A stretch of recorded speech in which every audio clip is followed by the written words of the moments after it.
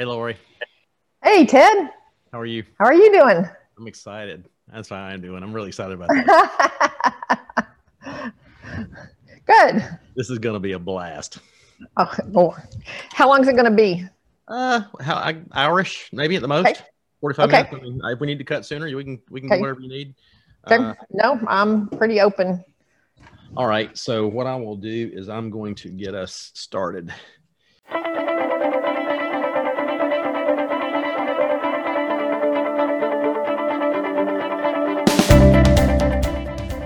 Welcome to the Vision of Leadership podcast. I'm your host, Ted McElroy. This podcast is dedicated to helping you find your wins, have a better quality of life, and become the best leader you can be. Hey, have you subscribed to this podcast yet? Don't miss an episode. They're worth every single thing you paid for them, which is nothing because they're free. I invite you to subscribe to the podcast by hitting the subscribe button. Give us a rating and a review on your specific podcast player. This helps us with our podcast rankings and makes it easier for people to find us. And as always, please support those who help support us.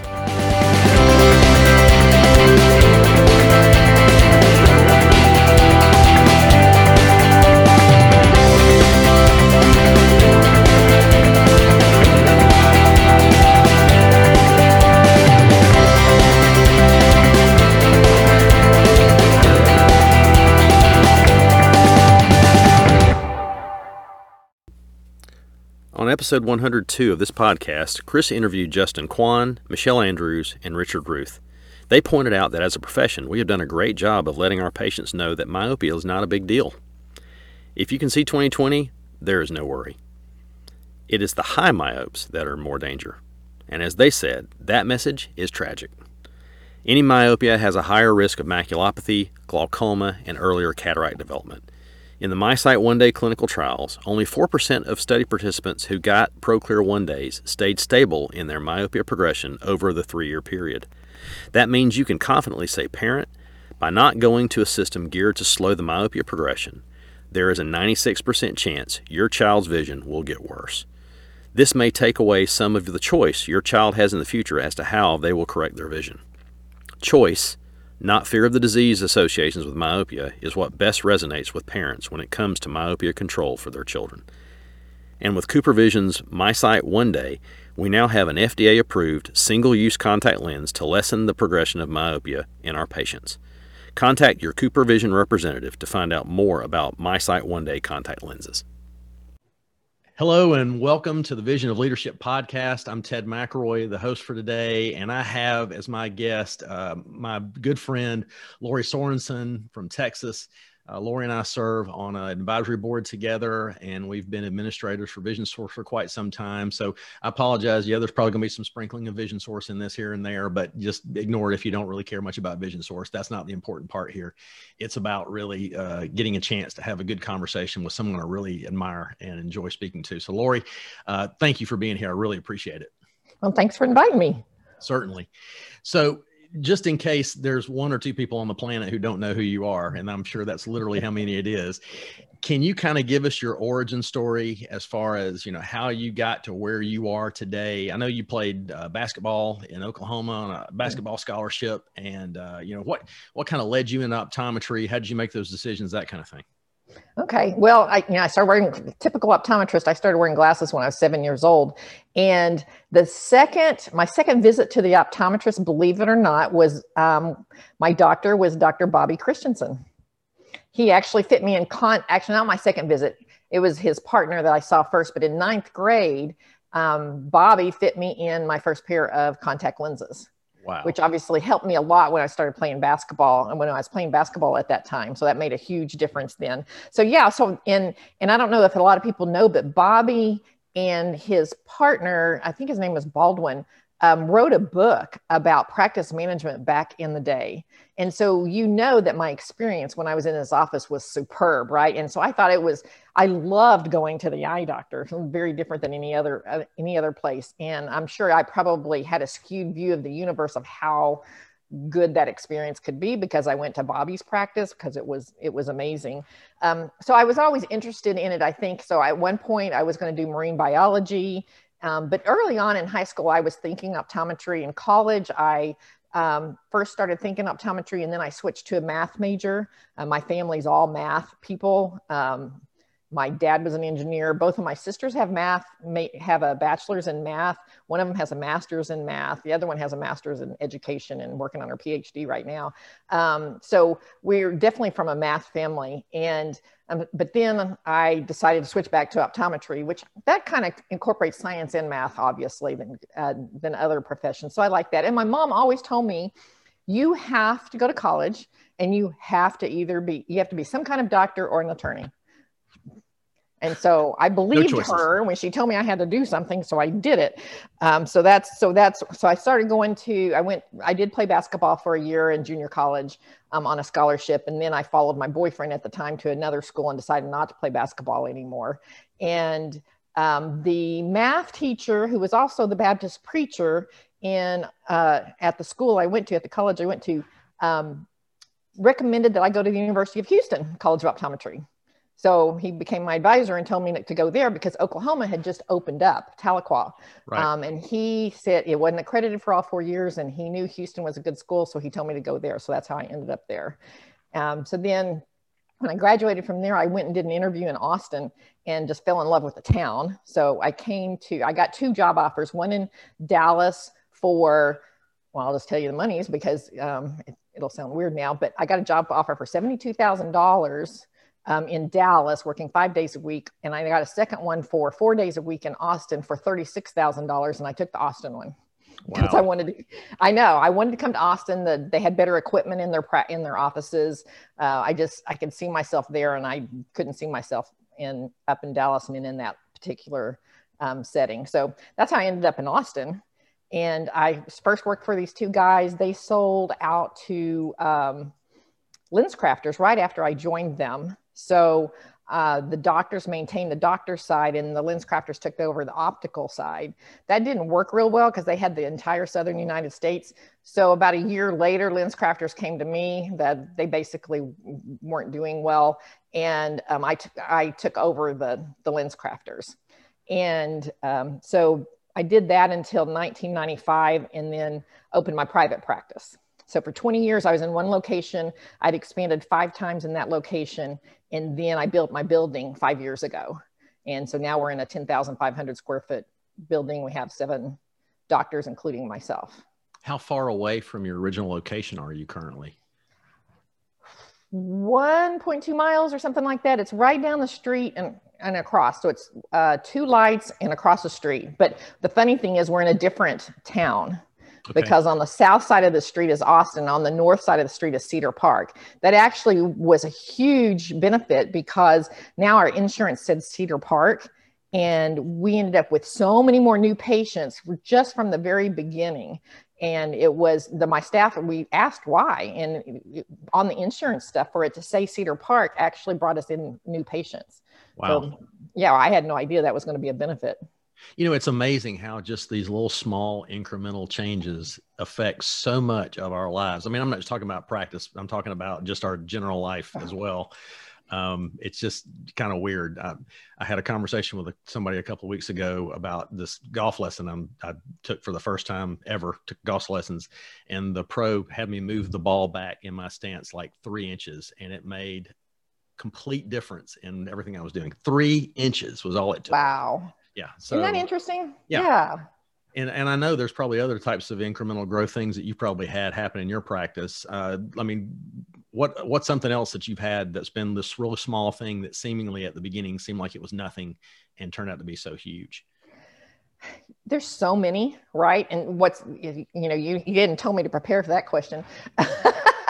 There are no perfections. But I will tell you the weird thing, and I've talked about this in some of my lectures before. The first thing that pops in my mind, I'm an efficiency nut, right?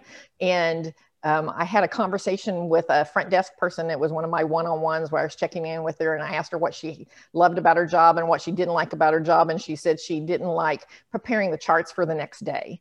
And I said, well, what all you're doing? I said, we're paperless, right? So, that we have a, routing slip already printed out. It's all, there's not much to do. She goes, well, I have to put the name down. I have to put the appointment time. I have to put which doctor it is. I have to write down which insurance they have.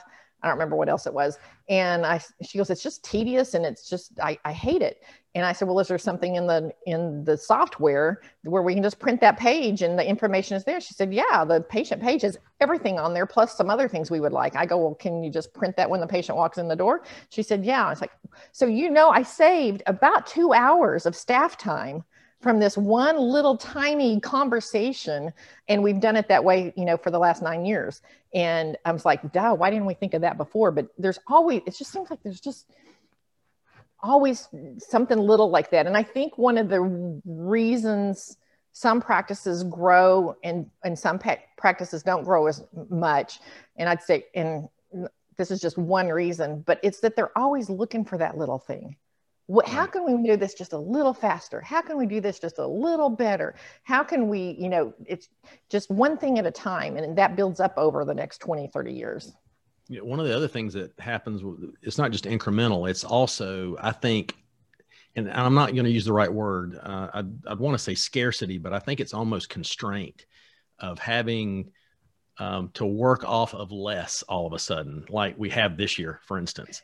So, what are some of the things that you changed this year for those that are listening in the future? This is 2020.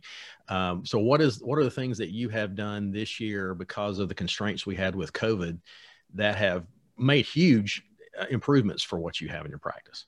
There's quite a few. That whole concept is, there's a book called Toilet Paper Entrepreneur. He's the same author that wrote Profit First. And so it's all about, so the toilet paper entrepreneur is about, you're in the bathroom and there's only like 4 sheets of paper left. And so how much toilet paper do you use versus when you have a whole roll? And so it's all about thinking that you only have a few sheets left. And that's how you run your business, is like you're always striving to just use whatever, a small amount, instead of realize that the abundance that you have. And Profit First works that way too. So I thank goodness we were doing Profit First before this all started. I will tell you that. And I know Mick Kling has heard that over and over and over, but my goodness, I'm just so grateful for that, because we're still running. And now, even though we have quite a bit of cash in the office, it doesn't feel that way because we keep all that cash in different places. So we're still running it pretty lean and mean. But the things that we've changed during COVID that I think I would like to continue for the rest of my life, because I think it's amazing, is getting the history before the patient walks in the door. Amen. That's huge, right?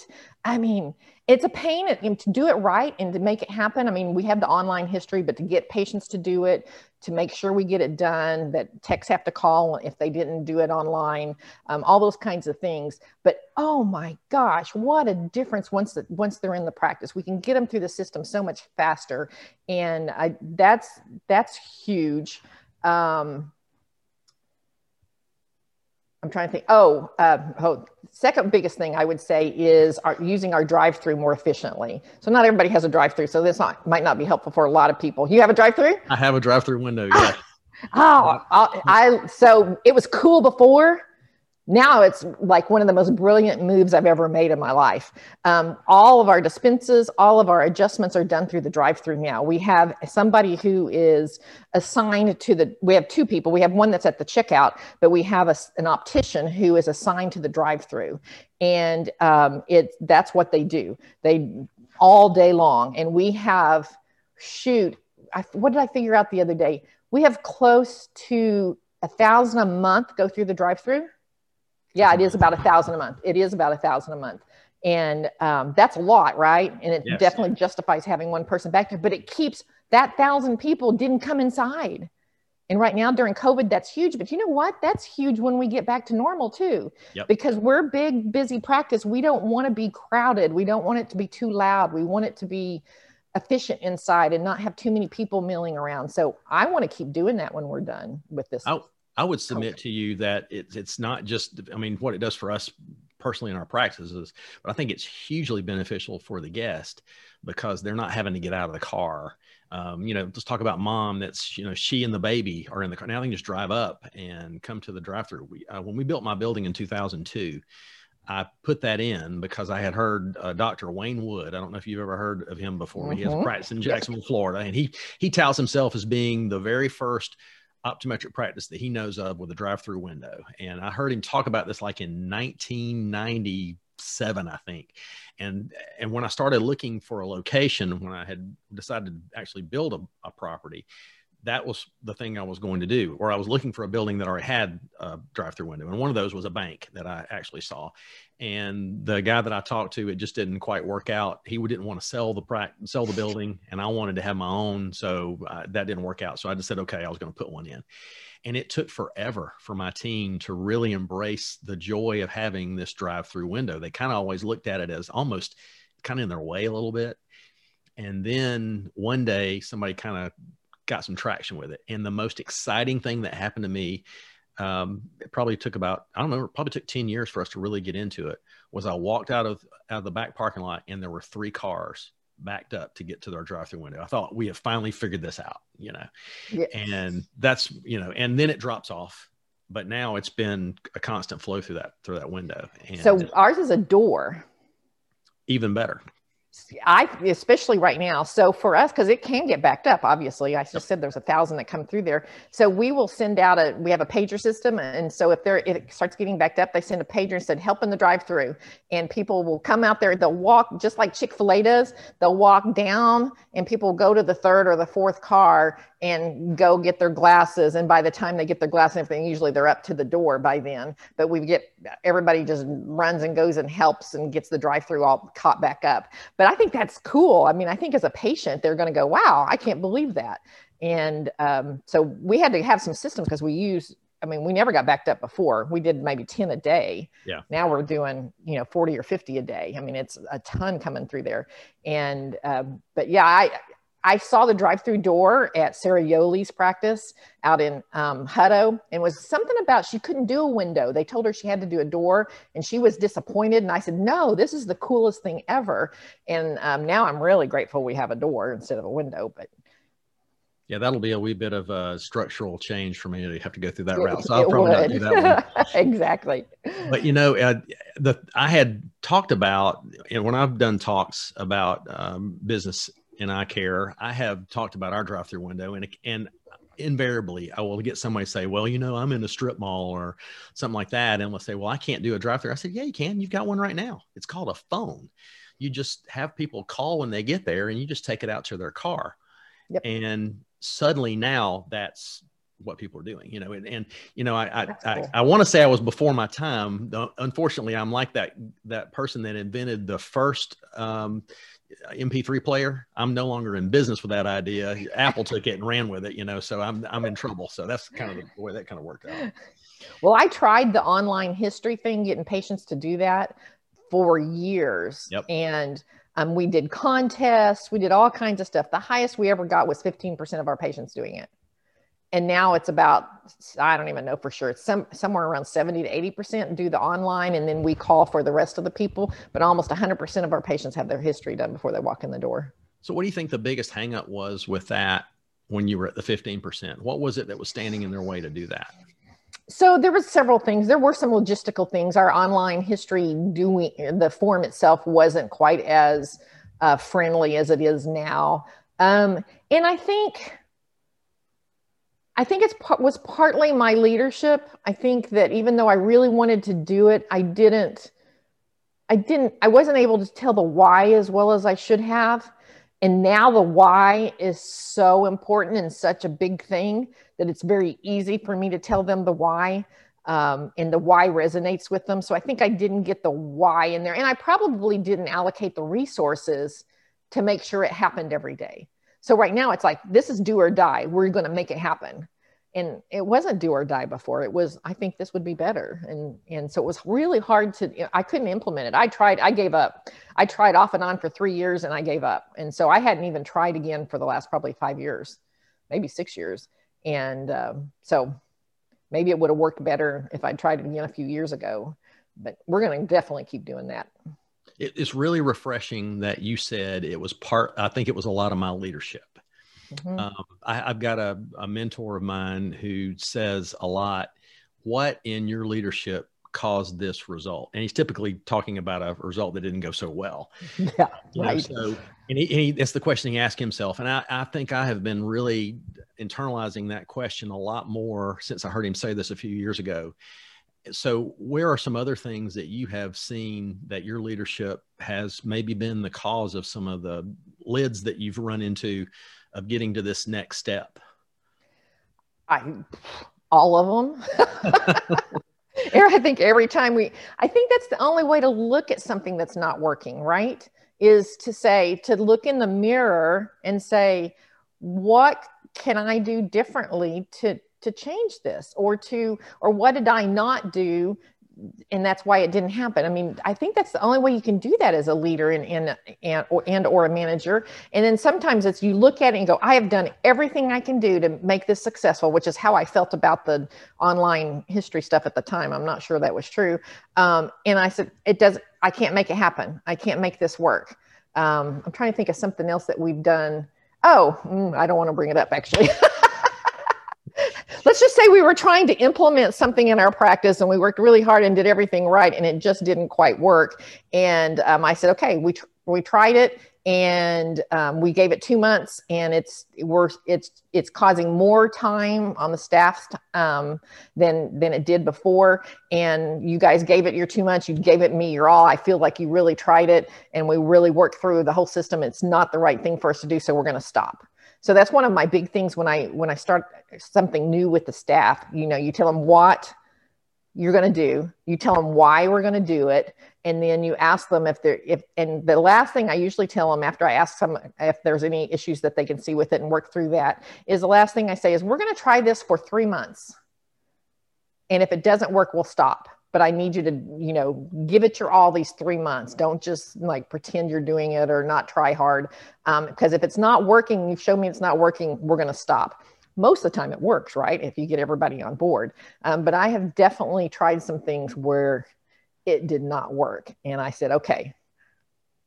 And some of it's like technology stuff. We were trying to do some kind of technology thing at the contact lens area. That looked really cool, and it was on iPad, and you could show patients all the information and the costs and what insurance covered and all that stuff. And it just didn't work in our office because we already had a system that was doing that was way more efficient. But we did it for 3 solid months, did it on every single patient. I took out all the way we were doing it before, and it just took more time. Right. And it didn't work as well. And so we quit. So this is not surprising to me, given your background that you said with your family history with engineering and math and stuff, that experimentation starts playing a role in how you handle your business. And, so is 3 months a typical length of time for experiments? Or how do you decide maybe it needs to go longer? Maybe have you ever gotten to a point where you realized, okay, 3 months is way too long? Oh, yeah. So I say 3 months to get them in the right mindset, but my mindset is I can pull the plug anytime I feel like I should.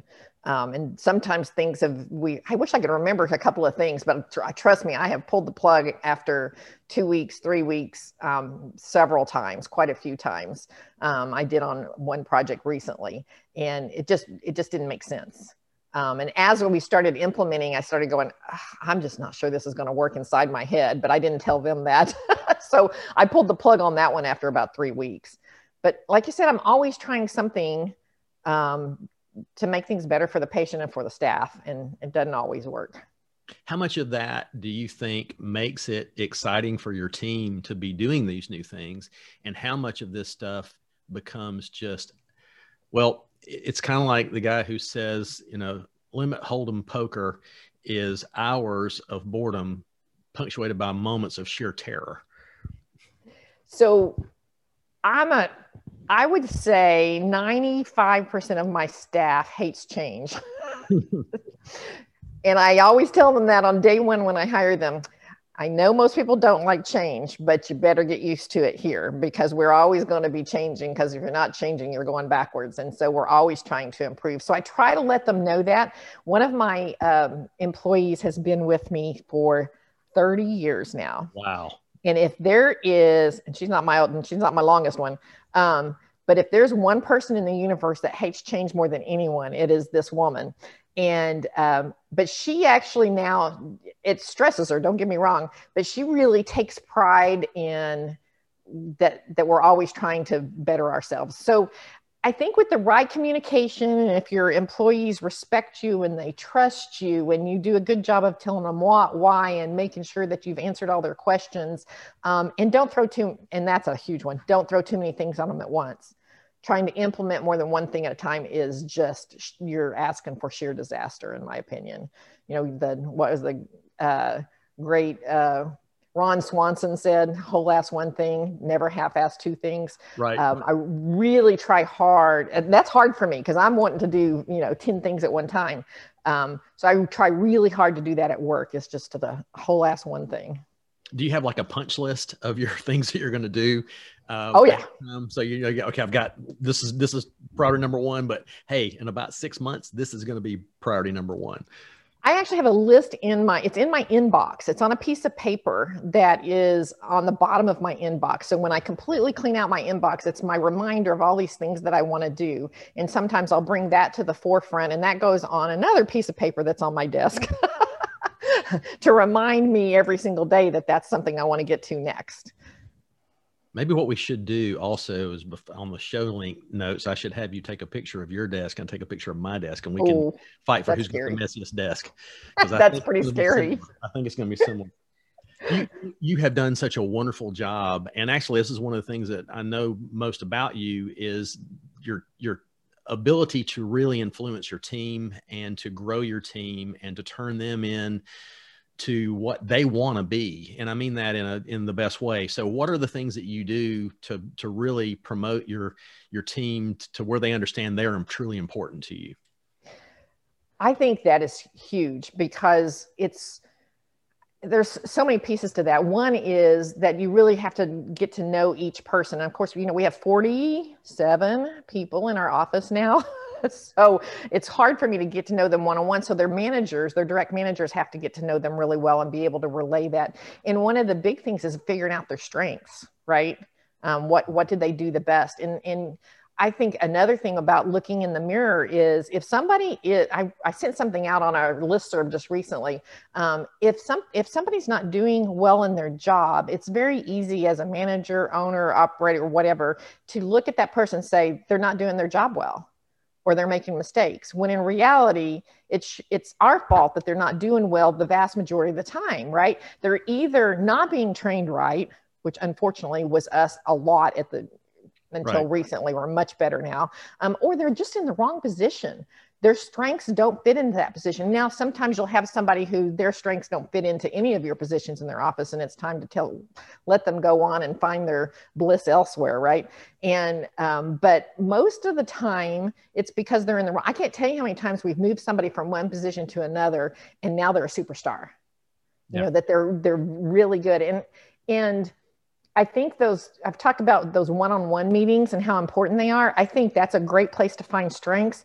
But I also think it's a great way to tell the person who might not be obviously the most important person in the office. Let's say it's the person who's pulling the insurance for all the doctors, right? They don't get that feedback. They only actually get feedback when they didn't pull the insurance right. When they didn't get all the information right, they don't get, oh, good job pulling that insurance. You got all the insurance, because that's what their job is, right? So telling them how important it is that they got that they do that well, and that if they didn't do that well, then the doctor couldn't do their job correctly. The billing person couldn't do their job correctly. The patient would be upset. We wouldn't be giving a wow to all our patients. How important every single job in our office is. And you have to communicate that with them, and you have to tell them over and over. I'll give you one little thing that I do. I did it to 2 people today, is I have these little notepads, and they're funny little notepads that says something like, you're awesome. One of them says, you rock. And then there's these little boxes that have different things like, you're the team player, or you pick up for everybody else, whatever it has all these, and you mark it. And then on the bottom, there's a place to write a little note. So it'll say, like today, I forgot which box I wrote for Debbie. And at the bottom, I said, I've heard that the opticians think you are a hero out there because you're always out there helping them disinfect the frames and put things up. I appreciate you. And so I usually try to do 4 or 5 of those notes every single week. Today I did 2 of them because I told you we did 10 exams for the Salvation Army men this morning. And one of the front desk people was late. So one of my opticians went up to the front and he just kind of took it all over and got all the guys going where they were supposed to go and did such a great job and basically saved the day. So I, wrote a note about him being a hero for the front desk and for the Salvation Army men this morning. So I think that's huge too, right? So that's a little thing that they've done, but it's huge. You have to tell them though. So your one-to-ones, let's go back to that for a second, because I'm interested how you do yours. I do them as well. How many of those are you doing a week? What do you do in your one-to-ones? How do you sort of process that whole thing? Well, it's evolved since the whole COVID stuff. And honestly, some of the books that I've been reading more lately, I realized that we need to do, we were doing where we made sure that each manager hit their team at least once in a quarter for a 15, 20-minute one-on-one.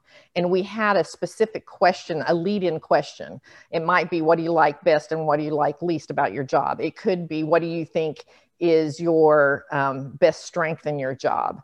What would you like to work on? And let's talk about who we can, what would you like to learn? And let's talk about how we can make that happen. So we would change that once a quarter.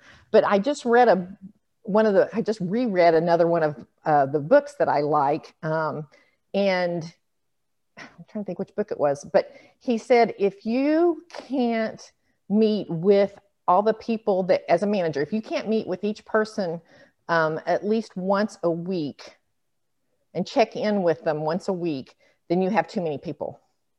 Wow. And yes, he felt very strongly that you need to be checking in with each person once a week. I don't think it needed to be, he wasn't talking about a really long one. The main questions, of course, this was a big business type book, was more about what does your week look like and what do you have plans this week and how can I help you this week? That doesn't really follow us so much, but it could be just how are things, for me, a lot of times it's how are things going at home, or how did things work last week?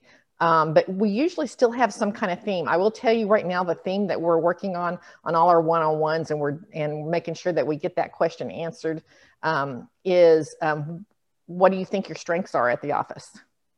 What do you do well? And then that way we can maybe talk about how we can use that strength a little bit more in their position. So what's been the most surprising answer you've gotten out of that so far? Well, my one-on-ones are with the doctors. So I just talk to the doctors. And so that's a pretty easy one, that they like working with the kids or with the older people and all that. And the managers, I can't remember one that was super surprising. Oh, there is one. This has been a godsend, I will tell you. One of my opticians loves training. Wow. Yeah, wow. Everybody hates training. And, we have this whole training methodology now, so she can do it. Not only does she like doing it, I have given her tools to do it well. Excuse me. And so I think I'm going to create this superstar role for her in the office as the trainer, and make her the best optician that ever was, the most knowledgeable, the most educated, so that she as a trainer, she can just use, and also teach her how to train better too. Send her to classes where she can train better also. So I found something that she says it makes her feel more, I don't know, I forgot the word she used, but fulfilled. That's what she said. She said that it feels like it fulfills me. And I think she had been looking for something like that, where her job was more fulfilling than it is right now. And we found it. So you find something like that, man, pouring resources into that, I think will pay you back in dividends. So, I mean, as far as the level, so was she a manager type kind of position? Was she more mid-level? Was she just starting out? I mean, she's got 5, 6, 7 years optical experience. She's been with me 3 or 4 years. She's definitely one of my, yeah, it's not super long for me, but she's definitely, part of our universe for sure. And she is definitely one of our favorite our patient's favorite floor opticians. She's very outgoing, very playful personality, and very stylish. And so she was definitely, we loved the idea of her training before just because she's a good optician. Right. But I don't think her knowledge base might not be as much as some of the other. I've got people that have got 40 years of optical experience there. I've got a couple of them. And so you would think you'd want them to train, but that's not necessarily the right thing, right? Right. And that list that we created for Vision Source on what to train on what day and the checklist and all that, man, that has worked. That just gives you this framework. If you get somebody that likes to train, really, really helps. I mean, one of the things also, Laurie, I really admire about you is that of all the people I know, you probably are more on it than anybody I've ever met. And I'll speak to this to those that don't get a chance. Laurie and Mick Kling, who she talked about earlier, who's another dear friend of mine. Actually, he and I are classmates from optometry school and have known each other. Yeah, I mean, we've been good friends since 1989. I mean, really good friends too. And so they are heading up a program for Vision Source called the Business of Optometry, and it's all about really the fact that, and one of the things I really like about the fact is the word business is in the title of this instead of practice management. And that's that thing that everybody rolls their nose at when you say that out loud in any mixture of people. I really am glad we're trying to get rid of the word practice management, but the business of optometry. And it started off, and Laurie, your thing was really about the team and really pouring into the team and making sure they are viable. And Mick's thing was the finance and, profit first and a lot of those kind of things. And then COVID hit. And so I guess the first question is, whose decision was it to change the way BOO went as far as it turning into this online bulletin board type kind of thing? And the second question to follow that up is, how often are you not looking at that list? Because it seems like every single time there's a title of something, you have a response to it. I do feel very responsible for my listserv. I feel like it's it's like it's my little family that I need to make sure everybody's getting taken care of. And then Amir Kashnevis asked me to do a synopsis for every week. I used to do it every day, but now I'm doing it every week to post. And that actually helps me. I have to reread every single email again. And so then I see some people who might have fallen through the cracks with a question or something. So I'm constantly doing that too. So I enjoy that part. I mean, that, I don't know why that's in my wheelhouse, but I enjoy the heck out of monitoring that listserv and answering questions and watching people help each other on that listserv. I think it's huge. So I will tell you what happened was, we did the business of optometry, and we actually had a section on the website, on the Insight, the website that Vision Source has, where all the people who'd gone through it were supposed to talk to each other and, discuss everything. And we didn't get it was not very well used. I kept begging to Donna Mikulecki, will you let me just do a listserv? I already do a listserv with all my Texas ODs. I own the listserv and I just run it. And that's always been really helpful. And she finally said, yeah, but don't tell anybody. That was initially. And she saw how successful it was. And then COVID, like you said, it was going well. And I think people were thinking good things about it already. And then COVID hit. And the number of emails on that listserv per day were in the hundreds. Yeah. I mean, my box was getting way overfull, and I was having a hard time just keeping up with. I mean, I would glance through the topics, and I can't read that one, can't read that one, can't read that. Oh, that's something good. I think I'll watch that one. And that's how it's supposed to work, right? Of course, I read them all. The good thing is, and I said this in an interview about why this kind of thing works for me, is I read really, really fast. My mother read really fast. She read faster than I do, but I read weirdly fast. So I can get through stuff like that way faster than most people can. So I think that's one reason I can kind of process all that stuff a lot faster and a lot more easy. And even like looking at government sites and figuring out stuff for the CARES Act and HHS and all that stuff, I can read through it so quickly. And I've read so much legislation over time that I don't think it's as hard for me because of that. That's incredible. One of the reasons that you actually ended up, I had you on my short list already, but Kurt Steele, our good friend, said of you, I steal more from Laurie Sorrenson than anyone I know. Laurie, who do you steal from? Oh, John Todd Cornett, Amarillo, Texas. He is one of the most brilliant business minds of anybody. I probably steal from him by far the most. If you looked at my practice and saw his practice, you would see a lot. I've had a vendor walk into my practice and go, "This is the prettiest office I've ever." Do you know John Todd Cornett? And it's like, he actually helped me design the building and the layout of, not the building, but the layout of the office. And the design inside the office was definitely my husband. He's an artist and has an architecture degree, and he's all the branding and the way the office looks is definitely him. And but yeah, John Todd would probably be my number one. I steal a few things from Mose and Nasser and Mario Gutierrez. Trying to think who else I steal from. I don't know if JT's definitely my go-to. Yeah. So, I mean, is there anything that he has recommended that you do and you were a little bit resistant and put it into place and it worked out brilliantly?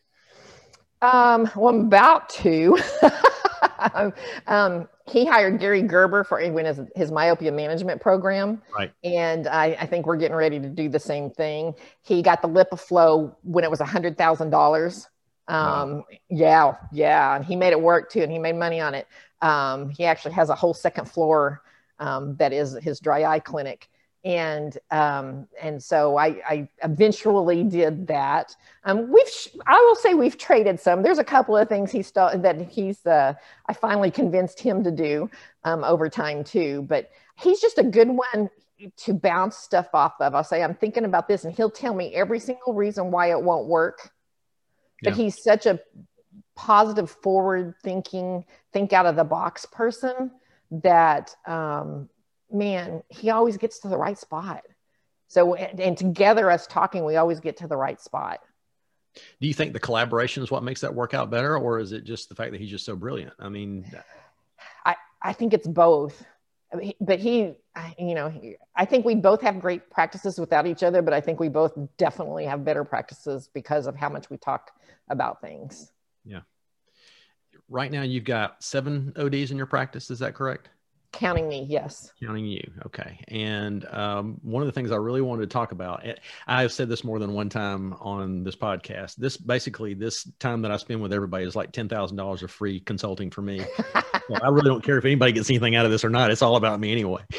But your son joined your practice, and this fall, my son started optometry school, and in 4 years, he's planning on getting out of optometry school. I'm not telling him, I didn't tell him he should go into optometry. I'm also not telling him he needs to come back to Tifton. If he does, that's great. I'll make a hole for him. If he doesn't want to, that's fine too. But how did that process work for you guys? How has that continued to work? What have been some of the challenges? How do you make this happen? Does he call you mom in the practice, or did he call you Laurie or Dr. Sorrenson? I mean, how does that whole thing fit? Just thinking about your son. So my son was physical therapy was his major initially. And then he changed, he was working for an optometrist where he was going to school in undergrad. And he's such a good tech. Oh my gosh, he's such a good tech. And he trained all that doctor's techs because it was a college town. So there's always a lot of change in, turnover, a lot of turnover in their staff. So, and then he calls me and tells me, I'm going to switch to optometry. And my first reaction is, why? And he goes, I thought you'd be excited. And I go, well, let me tell you. I said, my profession is really, really important to me. And if you're getting into my profession because you think it's easier, or that it's easier for you to get in school because of me, I don't want you to be in my profession. I want you to love the profession as much as I do. And he's like, God, I thought you'd be happy. I said, I want you to be in it for the right reasons, not for the wrong reasons. Yeah. So he was a little taken aback by my reaction. But he got what I meant, right? And then while he's in school, I didn't know his dad is an optometrist too. We're no longer married. And so I didn't know if he would want to join his practice or our practice. I was pretty sure it would be easier for me to to pull him into our practice. By the time he graduated, he realized that he should come into our practice. But I got to tell you, when anybody asks me, what's it like to have your son with you in the practice? My first sentence is, it is so much fun to go to work and see my kid. And when I go to work on a day he's off, it's not as much fun. So I can't even, and Eric and I have been super close, you know, always. We've always had a really, really, really good relationship, and a very open relationship, which I think has made it easier for us, I think. Right. I knew you were going to ask me something about this. I asked him that today. He said he thinks one of the pros of having him in the practice, and my husband too, that helps us with the practice too, is that he's not scared to say things to me. He thinks the other associate docs are more reticent to tell me that they disagree with something, especially when I'm excited about it. I've got a little bit of a strong personality, so Really, I have never noticed that about you. yeah, I'm sure you haven't. And he thinks that they won't tell me when they disagree, or they're not completely on board. He can do that. He's not scared to do that with me. And we argued. We had a doctor's meeting yesterday, and he took the opposite side of two things that I wanted to do, and he brought up all the other things. And I think on one of the subjects, it had a lot to do with what the other doctors were thinking, and the other one was just his opinion. And I'd already convinced all the other doctors, and I hadn't convinced him yet, but we still had that discussion in front of the doctors. And I do think that's good. I mean, I think I always would hope that anybody would bring, because I never get mad at people, but I am pretty passionate, right? When I feel strongly about something, but he has no qualms about bringing it up, and that's been super helpful. He calls me mom sometimes, calls me Dr. Sorrenson the rest of the time. So I think when he's being cute and funny, he says mom. Right. When he's trying to be that person, but in front of almost anybody else or a patient, he says Dr. Sorrenson. So how much this one thing I am really interested in because of what you just said though, but how much does conflict play into the success of your practice? So that's a really good question.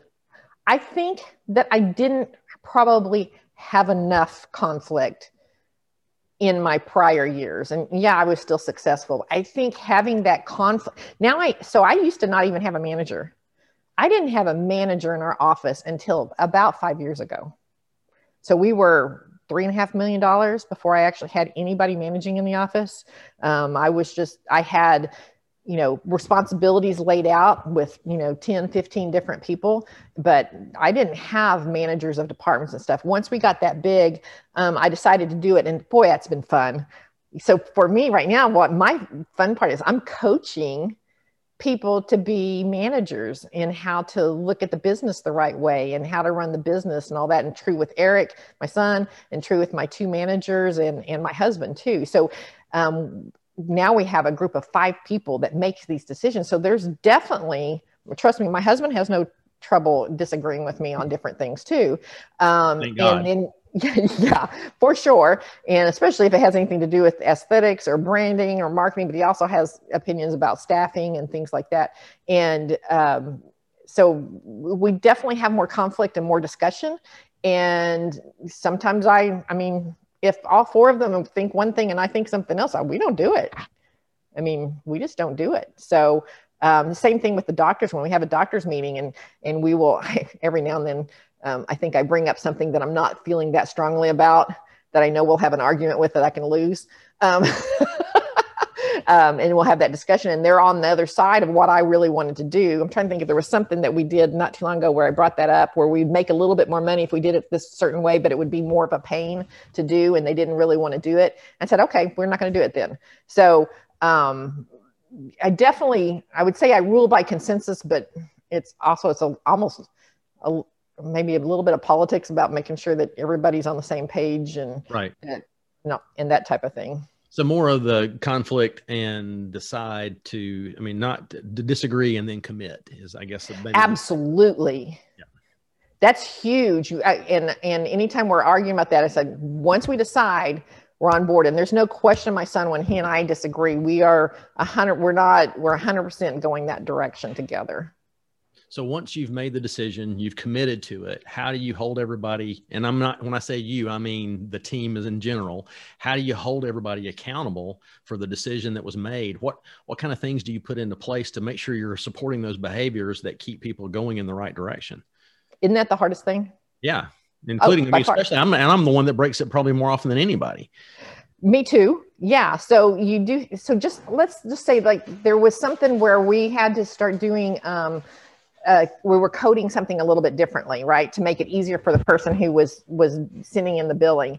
And it was really up to the doctor to make sure that code was put in there. Oh, I was the worst, right? And so I had to tell the billing person, you have to tell me every time I forget to do it. Or if it's the tech that catches it, you have to tell, because I will never start doing it that way if you don't make me do it. Because I just won't, because it's not a habit yet. And so one of the things when I implement something new, it depends on what it is, but I have done this one thing quite often where I will actually put it on my calendar or put a note on my computer about whatever that subject might be. And I try to remind the staff or whichever staff that needs to be reminded every single day by different methods, until I see it starting to happen like it should. And then I might go to every 2 or 3 days, and then I might go to every week. And so I always give this one example because it's such a little nothing example, but for me, it's kind of huge on our branding and just how our office looks. So our office is built with a completely open concept. And I realized one day the office looked visually cluttered, and I realized it was because every chair that was open wasn't straight and wasn't pushed in, right? All the diagnostic area, the chairs were catawampus. In the contact lens area, they were optical area, they were the front desk, they were all that. And I realized that was causing a lot of visual clutter. Well, our office is about wowing our patient. It's supposed to kind of have a spa feel, and visual clutter doesn't match that, right? So I tell the staff, and I write an email, and I tell them why we want to do this and try to do it this way, blah, blah, blah, and how important it is. Well, of course it didn't happen, right? So then I wrote them another email and said, okay, this is important to us. We're going to do this, and this is why. And if you don't think it's important, let me know. But everybody got it, right? But it's still not a habit. So I started taking screenshots from the security cameras when the chair was catawampus, and I would send it to to everybody. Well, that team. So if it was an optical, to the optical team, said, gentle reminder, push in your chairs, and put a smiley face or a heart or something. Try to make it like you think I'm like this perfect personality about details, and I'm not at all. But for me, that's a big picture thing. It doesn't sound like a big picture thing, but it really is part of our big picture. I got to tell you, today I walked out of the office and I just looked around. Every chair in the contact lens area, every chair in the diagnostic area, every chair in the optical was perfectly neat, pushed in, straight. It was like right at lunchtime. And so everybody was done with patients, and it was perfect. And I haven't reminded them of that in months. So it works, but it's consistency, man. You got to find a way to be consistent. That's a huge win, though. I mean, that is right? a huge win. I know that sounds like a little thing, but not. You can take that and move it to all kinds of different things, right? Right. So quick lightning roundy kind of thing, because you and I are similar. We don't have any short way of telling anything. But tell me 2 big wins you've had in the last year, and it can be pre-COVID, post-COVID, doesn't really matter. And it doesn't even have to be professional. It can be personal too. What are your 2 big wins you've had in the past year? 2 big wins. That we're still alive and that we still have a practice. Okay. Besides the obvious that, yeah. So, but I say that because, when this first happened, I mean, didn't you feel panicked right in the first week? I mean, first few weeks, I was terrified.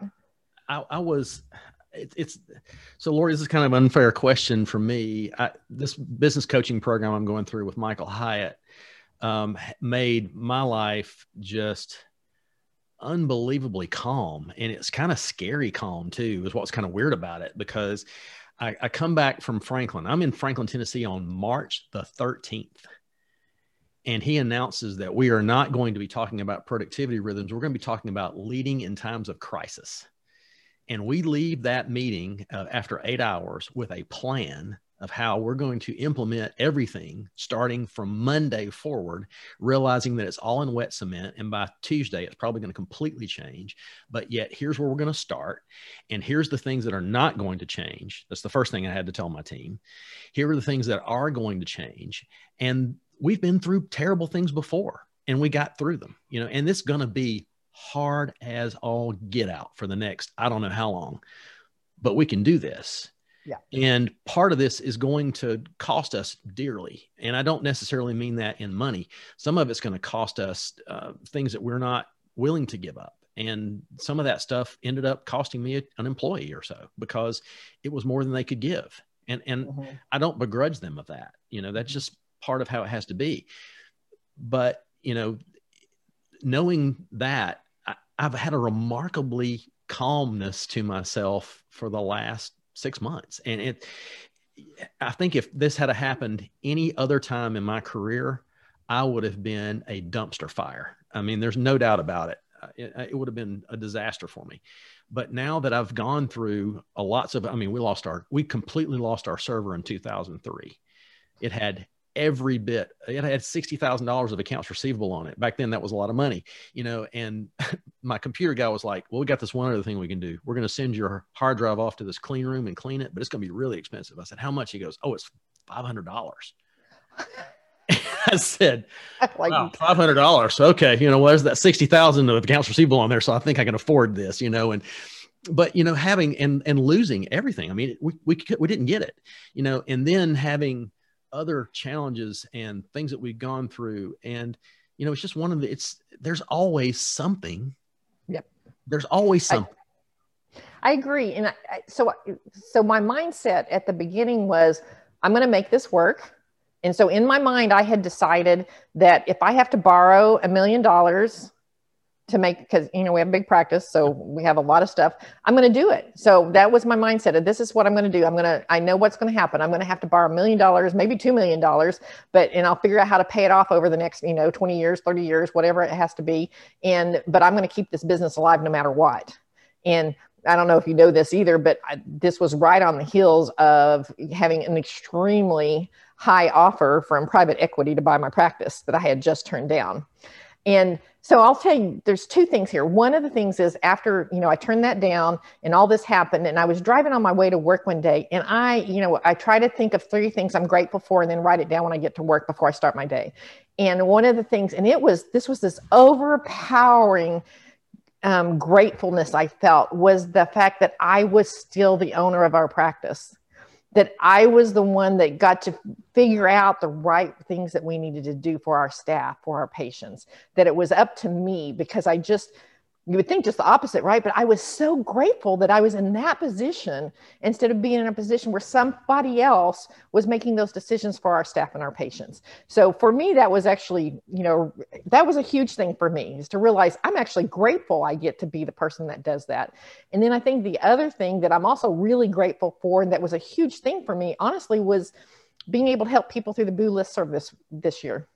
So if I said something that was really big for me, that was huge for me. And it definitely fed my soul this whole time, was to be able to be a part of that. And so I think those two things are things that I think about a lot. I'm really grateful to our government for giving us the PPP and the HHS money. I'm and actually helping my staff with their unemployment. All of those things made them whole, more than whole during that time. And I will tell you that it's made me whole. And so far, we don't know what's going to happen next.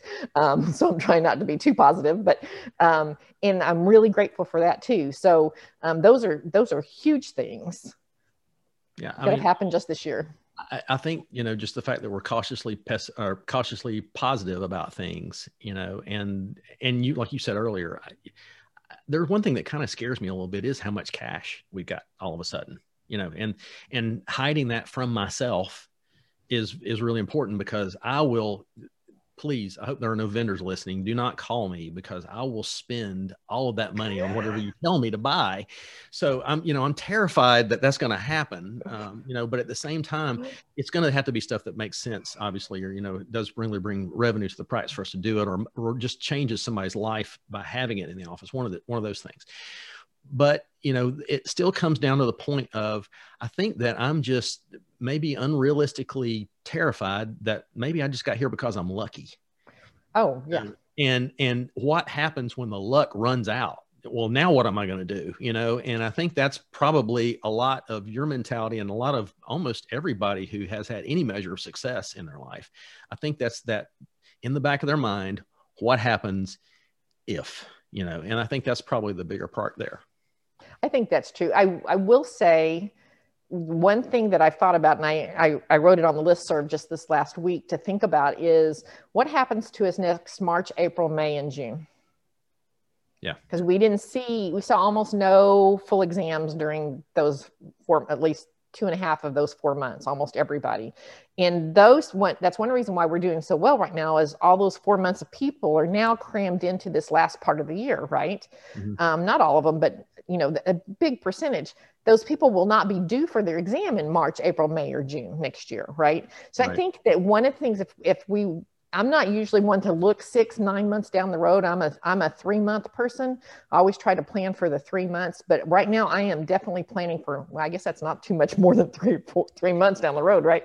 It's not too much longer than that, but I'm trying to plan for that. And we're trying to put all of our medical visits, if they were supposed to come in January, February, we're trying to put them in April and May.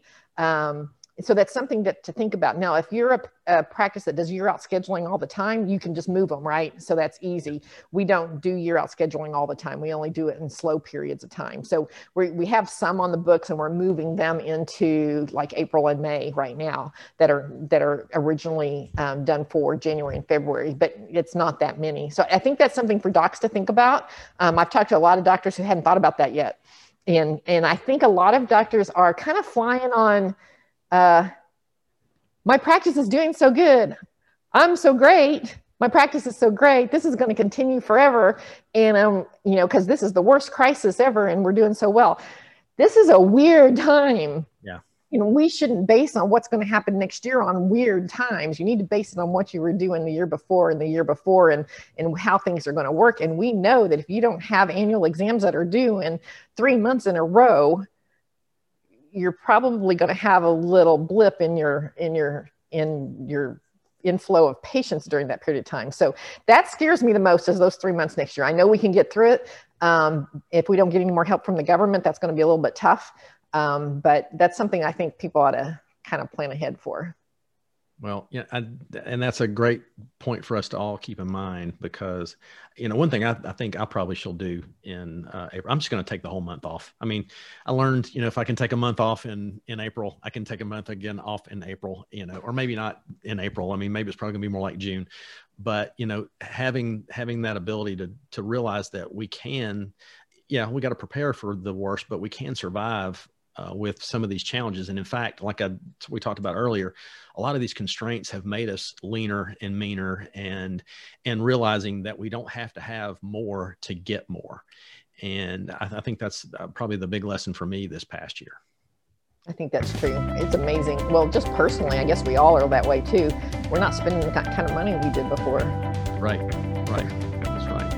Well, I told you I was going to keep you for about an hour. We ran over that, so I knew it was going to happen. Oh, yeah. We sure did. Laurie, I really appreciate you being here with me today and spend some time. I know our audience got a ton out of this. I did. I'm going to have to go back and listen to this again so I can make my notes, because I didn't get a chance to while we're doing this. But Thank you so much for doing this, Laurie. You're welcome. I enjoyed it.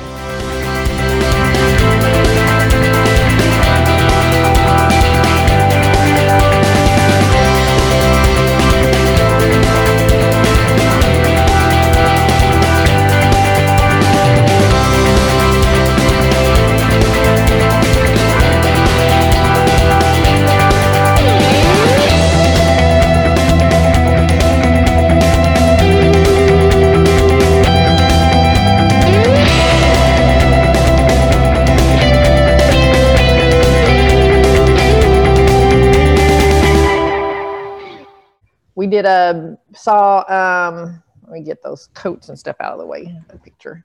Oh, it's not going to be on video. You can put it wherever you want. So. Oh, it won't be on video. Okay, good. Yeah, I'm just in my den because I can stand up here and the sound's a little bit better. I actually sometimes do this in my closet because of the acoustics. It's a little bit better. Yes. So my youngest son, who's the video guy, computer science major, before he got his apartment, that's what he did. He recorded in his closet every day. So because he does a lot of voice acting and he had his own what do you call it? YouTube station where he did this thing, and he did it all in his closet. I never thought about that. And I'm trying to remember who said it the first time. I thought, that is brilliant. I can't believe I have it. The only problem with my closet is it's so tiny. We live in a really old, tiny house. Oh. And, it's hard to maneuver everything I got to get. I'm going to just buy me a rolling desk that I can just throw in there when I need to, I think is my best plan. I actually have a place to sit in my closet. I didn't even think, and I have a pretty good sized closet. We took over the closet that was there, and those little bitty tiny walk-in showers that all the old houses had. Yep. That is in my closet now. So that shower, we took out that shower, and that whole part is in my closet. So that added to the closet that was already there. And that's where I sit, is where the shower used to be, because there's some plumbing underneath there. Right. So yeah. So it's brilliant. I hadn't even thought about that. That would actually work pretty well. So, now, if I could just get the background to look okay in my closet, I could actually record in there. That's actually not a bad idea. Then the dog barking wouldn't come in. I'll tell you one thing you could do is just get some pipe and drape and throw it up when you needed it and take it down when you didn't. It doesn't have to be really fancy. Oh, good idea. Ooh, that would work great. And it would also even help with sound more too. Yeah. That's a really good. I've even seen where people sort of did a PVC pipe kind of thing, and they just mounted some flooring to that, and they would throw that up when they needed to, and they would take it down when they didn't need it. And like I said, my son does something does something where he does a green screen so that he can do all that kind of stuff. So he has something like that too. He bought something. Actually, I think I bought it for him for Christmas last year. That's actually a really good idea. I'm using a mic now, which helps quite a bit. I can tell when it's working and when it's not working when I look at my videos. Yep. Because sometimes I go, I didn't check to see if the mic was working. I checked a minute ago, so I think it's picking up the mic instead of, because my house is echoey. Yeah, I'm the same way. In fact, the reason I actually got a mic in the first place was Chris Wolf taught me he said, here's what you need. Here's your list of stuff to get. And when I got those things, it made things a lot better. My first couple are just really tinny sounding, and I was using like earbuds, and it was awful. One day I'll grow up. Does my sound seem okay? Oh, it sounds fantastic. Yeah. Hopefully mine does good. Too. Oh yeah, yours actually does. And your picture's really clear too. Well, that's good. Using a Surface tablet for my picture. Wow. And, yeah, I was really surprised at how well the graphics work on this. It's crisp. It's really good. I actually kind of like the softness of my laptop. Well, maybe I need to soften mine. Let me get some things going here. Hang on a second.